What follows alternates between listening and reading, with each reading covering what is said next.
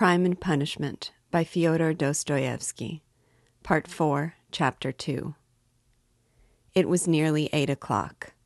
The two young men hurried to Bakalaev's to arrive before Luzhin. "Why, who was that?" asked Razumihin, as soon as they were in the street. It was Svidrigailov, that landowner in whose house my sister was insulted when she was their governess. Through his persecuting her with his attention, she was turned out by his wife, Marfa Petrovna. This Marfa Petrovna begged Dunya's forgiveness afterwards, and she's just died suddenly. It was of her we were talking this morning. I don't know why I'm afraid of that man. He came here at once after his wife's funeral. He is very strange, and is determined on doing something. We must guard Dunya from him. That's what I wanted to tell you. Do you hear? Guard her? What can he do to harm Avdotia Romanovna? Thank you, Rodia, for speaking to me like that. We will guard her. Where does he live? I don't know. Why didn't you ask? What a pity. I'll find out, though. Did you see him? Asked Raskolnikov after a pause. Yes, I noticed him. I noticed him well. You did really see him? You saw him clearly? Raskolnikov insisted. Yes, I remember him perfectly. I should know him in 1,000. I have a good memory for faces. They were silent again. That's all right, muttered Raskolnikov. Do you know, I keep thinking that it may have been a hallucination. What do you mean? I don't understand you. Well, you all say, Raskolnikov went on, twisting his mouth into a smile, that I am mad. I thought just now that perhaps I really am mad, and have only seen a phantom. What do you mean? Why, who can tell? Perhaps I am really mad, and perhaps everything that happened all these days may be only imagination. Ah, Rodia, you have been upset again. But what did he say? What did he come for? Raskolnikov did not answer. Razumihin thought a minute. Now let me tell you my story, he began. I came to you. You were asleep. Then we had dinner, and then I went to Porfiry's. Zamyatov was still with him. I tried to begin, but it was no use. I couldn't speak in the right way. They don't seem to understand, and can't understand, but are not a bit ashamed. I drew Porfiry to the window, and began talking to him, but it was still no use. He looked away, and I looked away. At last I shook my fist in his ugly face, and told him as a cousin I'd brain him. He merely looked at me. I cursed and came away. That was all. It was very stupid. To Zamyatov I didn't say a word. But, you see, I thought I'd made a mess of it. But as I went downstairs, a brilliant idea struck me. Why should we trouble? Of course, if you were in any danger or anything. But why need you care? You needn't care a hang for them. We shall have a laugh at them afterwards, and if I were in your place, I'd mystify them more than ever. How ashamed they'll be afterwards. Hang them. We can thrash them afterwards, but let's laugh at them now. To be sure, answered Raskolnikov. But what will you say tomorrow? He thought to himself. Strange to say, till that moment it had never occurred to him to wonder what Razumihin would think when he knew. As he thought it, Raskolnikov looked at him. Razumihin's account of his visit to Porfiry had very little interest for him. So much had come and gone since then. In the corridor, they came upon Luzhin. He had arrived punctually at 8, and was looking for the number, so that all three went in together without greeting or looking at one another. The young men walked in first, while Pyotr Petrovitch, for good manners, lingered a little in the passage, taking off his coat. Pulcheria Alexandrovna came forward at once to greet him in the doorway. Dunya was welcoming her brother. Pyotr Petrovitch walked in and quite amiably, though with redoubled dignity, bowed to the ladies. He looked, however, as though he were a little put out, and could not yet recover himself. Pulcheria Alexandrovna, who seemed also a little embarrassed, hastened to make them all sit down at the round table where a samovar was boiling. Dunya and Luzhin were facing one another on opposite sides of the table. Razumihin and Raskolnikov were facing Pulcheria Alexandrovna. Razumihin was next to Luzhin, and Raskolnikov was beside his sister. A moment's silence followed. Pyotr Petrovitch deliberately drew out a cambric handkerchief reeking of scent, and blew his nose with an air of a benevolent man who felt himself slighted, and was firmly resolved to insist on an explanation. In the passage, the idea had occurred to him to keep on his overcoat and walk away, and so give the two ladies a sharp and emphatic lesson, and make them feel the gravity of the position. But he could not bring himself to do this. Besides, he could not endure uncertainty, and he wanted an explanation.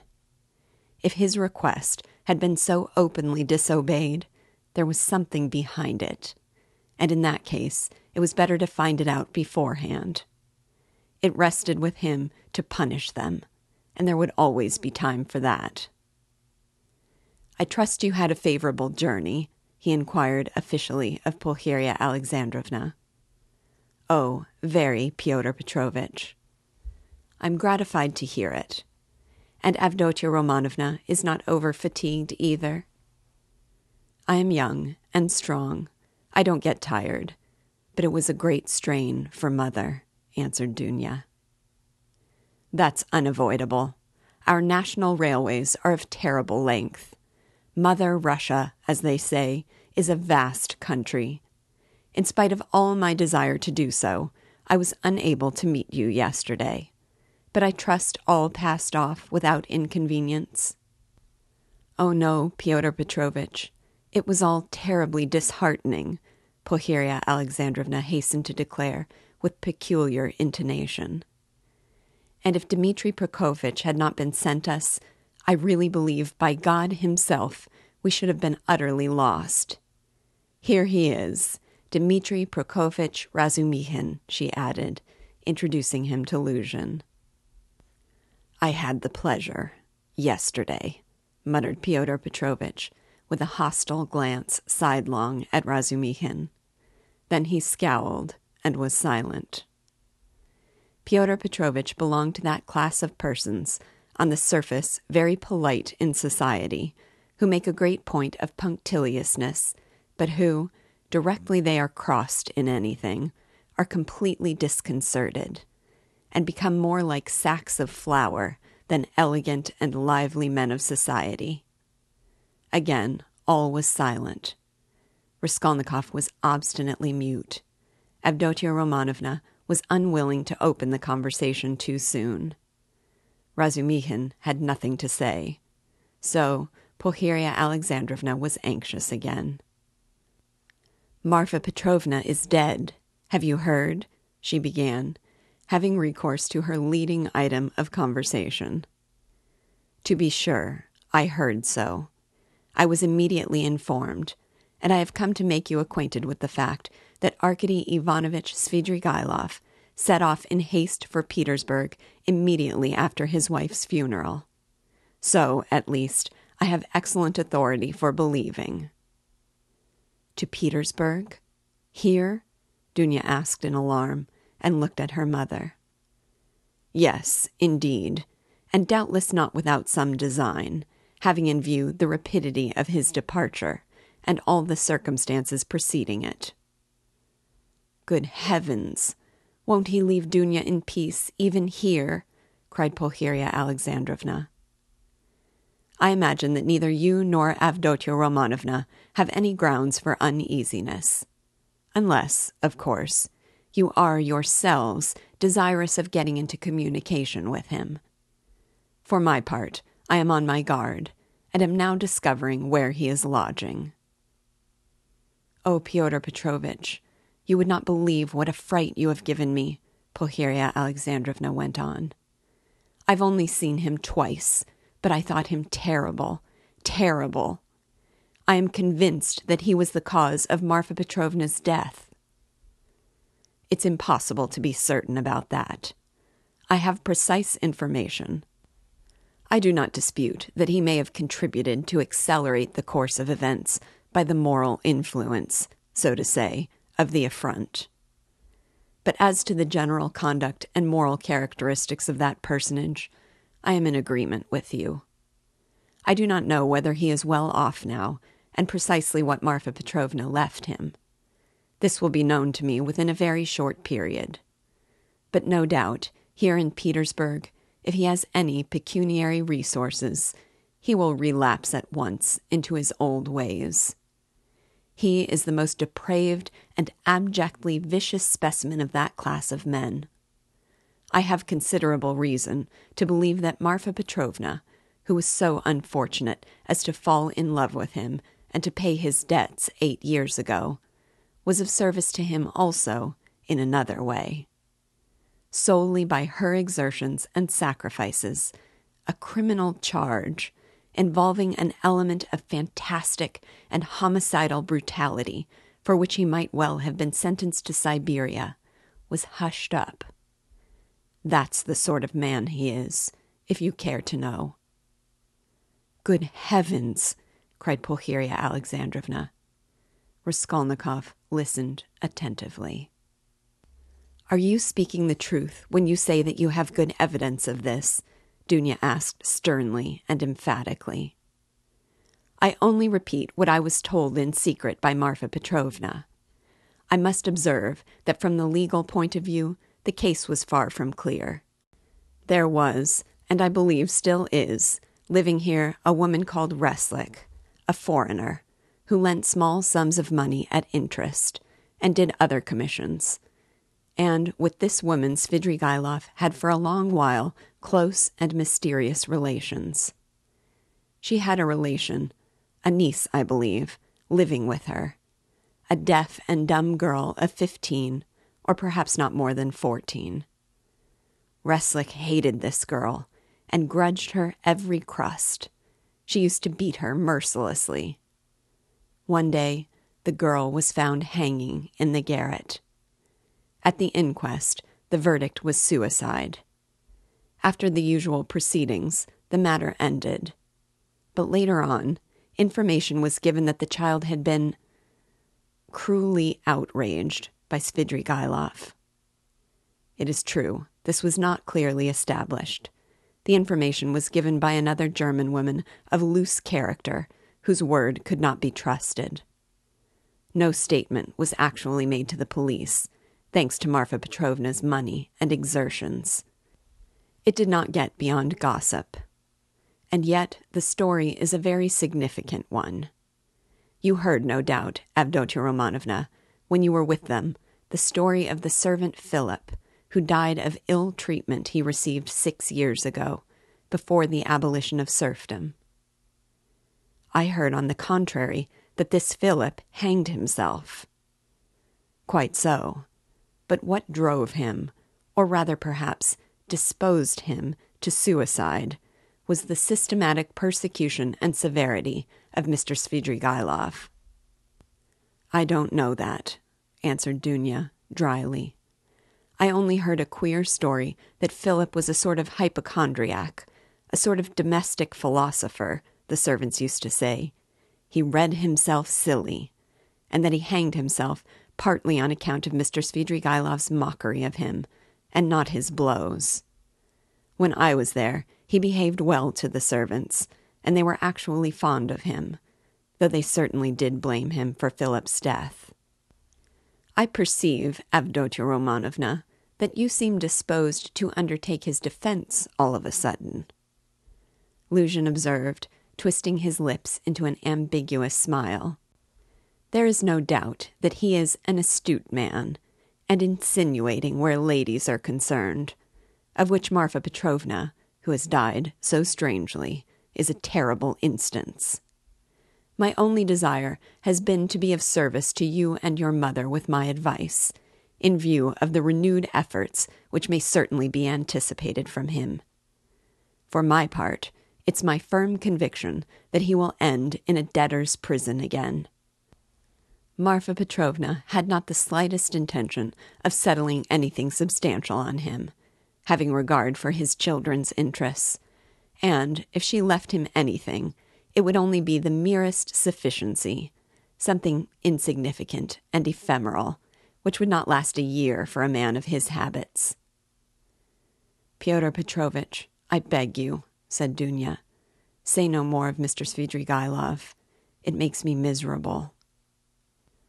"He has just been to see me," said Raskolnikov, breaking his silence for the first time.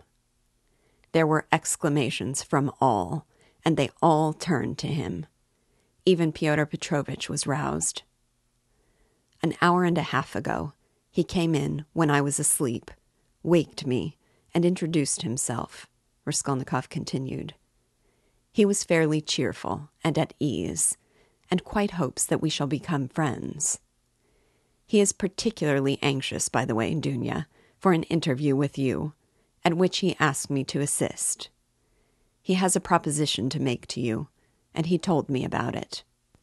He told me, too, that a week before her death, Marfa Petrovna left you 3,000 rubles in her will, Dunya, and that you can receive the money very shortly." "Thank God!" cried Pulcheria Alexandrovna, crossing herself. "Pray for her soul, Dunya." "It's a fact," broke from Luzhin. "Tell us, what more?" Dunya urged Raskolnikov. "Then he said that he wasn't rich, and all the estate was left to his children, who are now with an aunt. Then that he was staying somewhere not far from me, but where, I don't know. I didn't ask." "But what does he want to propose to Dunya?" cried Pulcheria Alexandrovna in a fright. "Did he tell you?" "Yes." "What was it?" "I'll tell you afterwards." Raskolnikov ceased speaking and turned his attention to his tea. Pyotr Petrovitch looked at his watch. "I am compelled to keep a business engagement, and so I shall not be in your way," he added, with an air of some pique, and he began getting up. "Don't go, Pyotr Petrovitch," said Dunya. "You intended to spend the evening. Besides, you wrote yourself that you wanted to have an explanation with Mother." "Precisely so, Avdotya Romanovna," Pyotr Petrovitch answered impressively, sitting down again, but still holding his hat. "I certainly desired an explanation with you and your honored mother upon a very important point indeed. But as your brother cannot speak openly in my presence of some proposals of Mr. Svidrigailov, I, too, do not desire, and am not able, to speak openly, in the presence of others, of certain matters of the greatest gravity. Moreover, my most weighty and urgent request has been disregarded." Assuming an aggrieved air, Luzhin sat back and relapsed into dignified silence. "Your request that my brother should not be present at our meeting was disregarded solely at my instance," said Dunya. "You wrote that you had been insulted by my brother. I think that this must be explained at once, and you must be reconciled. And if Rodia really has insulted you, then he should and will apologize." Pyotr Petrovitch took a stronger line. "There are insults, Avdotya Romanovna, which no good will can make us forget. There is a line in everything which it is dangerous to overstep. And when it has been overstepped, there is no return." "That wasn't what I was speaking of exactly, Pyotr Petrovitch," Dunya interrupted with some impatience. Please understand that our whole future depends now on whether all this is explained and set right as soon as possible. I tell you frankly at the start that I cannot look at it in any other light, and if you have the least regard for me, all this business must be ended today, however hard that may be. I repeat that if my brother is to blame, he will ask your forgiveness." "I am surprised at your putting the question like that," said Lucian, getting more and more irritated. "Esteeming, and so to say, adoring you, I may at the same time, very well indeed, be able to dislike some member of your family. Though I lay claim to the happiness of your hand, I cannot accept duties incompatible with—" "Ah, don't be so ready to take offense, Pyotr Petrovitch," Dunya interrupted with feeling, "and be the sensible and generous man I have always considered and wished to consider you to be. I've given you a great promise. I am your betrothed. Trust me in this matter, and, believe me, I shall be capable of judging impartially. My assuming the part of judge is as much a surprise for my brother as for you. When I insisted on his coming to our interview today, after your letter, I told him nothing of what I meant to do. Understand that, if you are not reconciled, I must choose between you. It must be either you or he. That is how the question rests on your side and on his. I don't want to be mistaken in my choice, and I must not be. For your sake, I must break off with my brother. For my brother's sake, I must break off with you. I can find out for certain now whether he is a brother to me, and I want to know it. And of you, whether I am dear to you, whether you esteem me, whether you are the husband for me." "Avdotia Romanovna," Lucian declared huffily, "your words are of too much consequence to me. I will say more. They are offensive in view of the position I have the honor to occupy in relation to you. To say nothing of your strange and offensive setting me on a level with an impertinent boy, you admit the possibility of breaking your promise to me.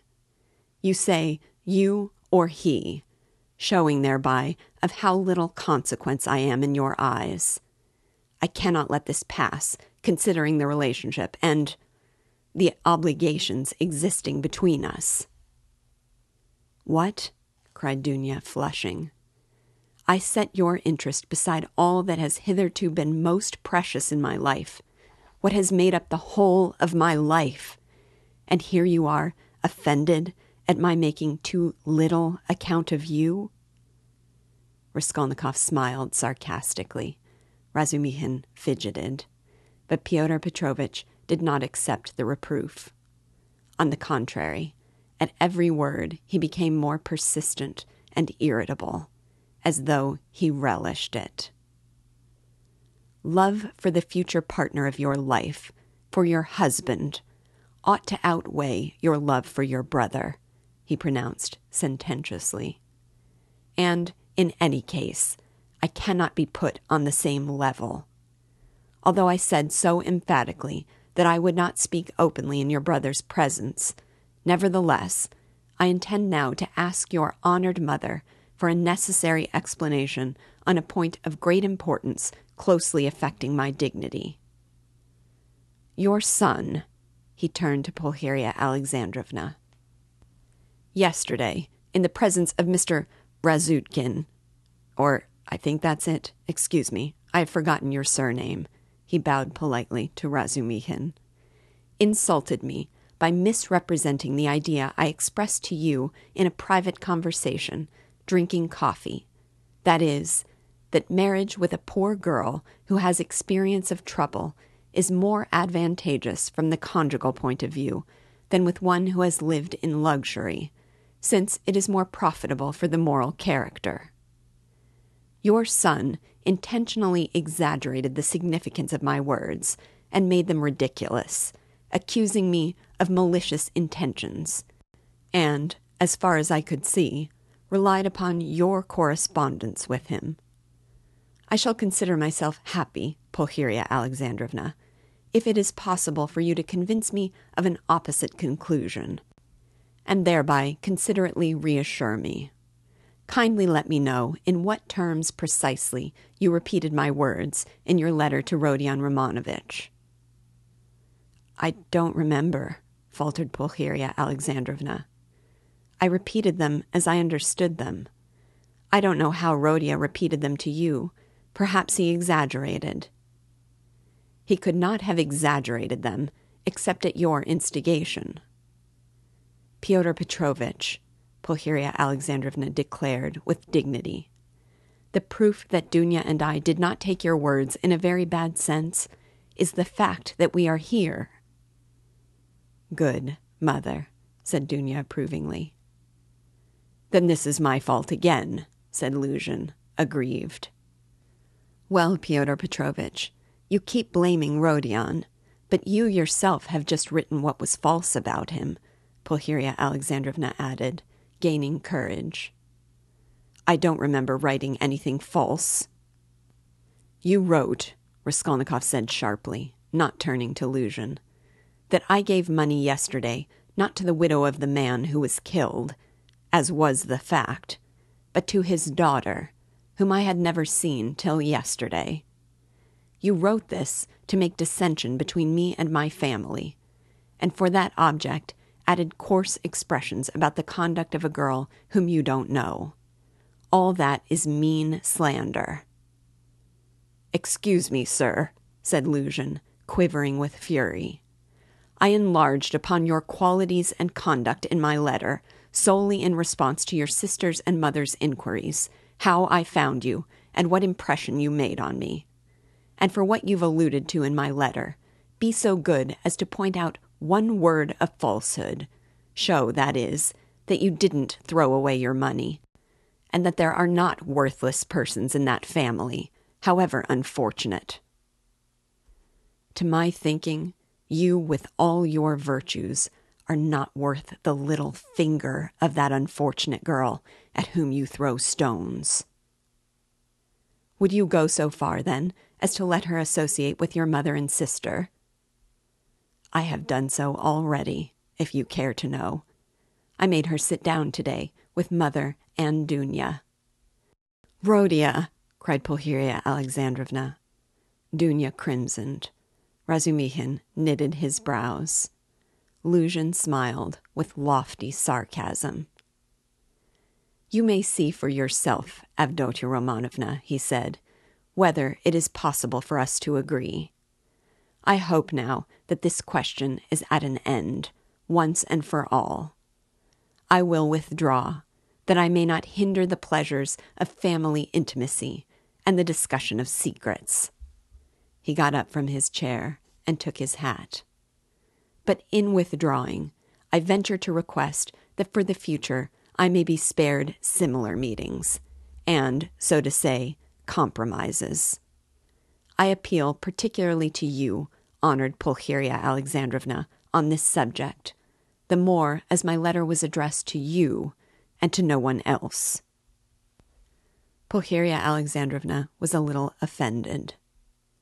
You seem to think we are completely under your authority, Pyotr Petrovitch. Dunya has told you the reason your desire was disregarded, and she had the best intentions. And indeed, you write as though you were laying commands upon me. Are we to consider every desire of yours as a command? Let me tell you, on the contrary, that you ought to show particular delicacy and consideration for us now, because we have thrown up everything, and have come here relying on you, and so we are, in any case, in a sense, in your hands. That is not quite true, Pulcheria Alexandrovna, especially at the present moment, when the news has come of Marfa Petrovna's legacy, which seems indeed very apropos, judging from the new tone you take to me, he added sarcastically. Judging from that remark, we may certainly presume that you were reckoning on our helplessness, Dunya observed irritably. But now, in any case, I cannot reckon on it, and I particularly desire not to hinder your discussion of the secret proposals of Arkady Ivanovich Svidrigailov, which he has entrusted to your brother, and which have, I perceive, a great and possibly a very agreeable interest for you." "Good heavens!" cried Pulcheria Alexandrovna. Razumihin could not sit still on his chair. "Aren't you ashamed now, sister?" asked Raskolnikov. "I am ashamed, Rodya," said Dunya. "Pyotr Petrovitch, go away." She turned to him, white with anger. Pyotr Petrovitch had apparently not at all expected such a conclusion. He had too much confidence in himself, in his power, and in the helplessness of his victims. He could not believe it even now. He turned pale, and his lips quivered. "Avdotia Romanovna, if I go out of this door now, after such a dismissal, then you may reckon on it. I will never come back. Consider what you are doing. My word is not to be shaken." "What insolence!" cried Dunya, springing up from her seat. "I don't want you to come back again." "What? So that's how it stands?" cried Luzhin, utterly unable to the last moment to believe in the rupture, and so completely thrown out of his reckoning now. "So that's how it stands? But do you know, Avdotia Romanovna, that I might protest?" "What right have you to speak to her like that?" Pulcheria Alexandrovna intervened hotly. "And what can you protest about? What rights have you? Am I to give my Dunya to a man like you? Go away. Leave us altogether. We are to blame for having agreed to a wrong action, and I above all." "But you have bound me, Pulcheria Alexandrovna," Luzhin stormed in a frenzy, "by your promise, and now you deny it. And besides, I have been led on account of that into expenses." This last complaint was so characteristic of Pyotr Petrovitch that Raskolnikov, pale with anger and with the effort of restraining it, could not help breaking into laughter. But Pulcheria Alexandrovna was furious. "Expenses? What expenses? Are you speaking of our trunk? But the conductor brought it for nothing for you. Mercy on us, we have bound you. What are you thinking about, Pyotr Petrovitch? It was you bound us, hand and foot, not we." "Enough, mother. No more, please," Avdotia Romanovna implored. "Pyotr Petrovitch, do be kind and go." "I am going. But one last word," he said, quite unable to control himself. "Your mamma seems to have entirely forgotten that I made up my mind to take you, so to speak, after the gossip of the town had spread all over the district in regard to your reputation. Disregarding public opinion for your sake, and reinstating your reputation, I certainly might very well reckon on a fitting return, and might indeed look for gratitude on your part. And my eyes have only now been opened. I see myself that I may have acted very, very recklessly in disregarding the universal verdict." "Does the fellow want his head smashed?" cried Razumihin, jumping up. "You are a mean and spiteful man," said Dunya. "Not a word, not a movement," cried Raskolnikov, holding Razumihin back. Then, going close up to Luzhin, "Kindly leave the room," he said, quietly and distinctly. "And not a word more, or—" Pyotr Petrovitch gazed at him for some seconds with a pale face that worked with anger. Then he turned, went out, and rarely has any man carried away in his heart such vindictive hatred as he felt against Raskolnikov. Him, and him alone, he blamed for everything. It is noteworthy that as he went downstairs, he still imagined that his case was perhaps not utterly lost, and that, so far as the ladies were concerned, all might, very well indeed, be set right again.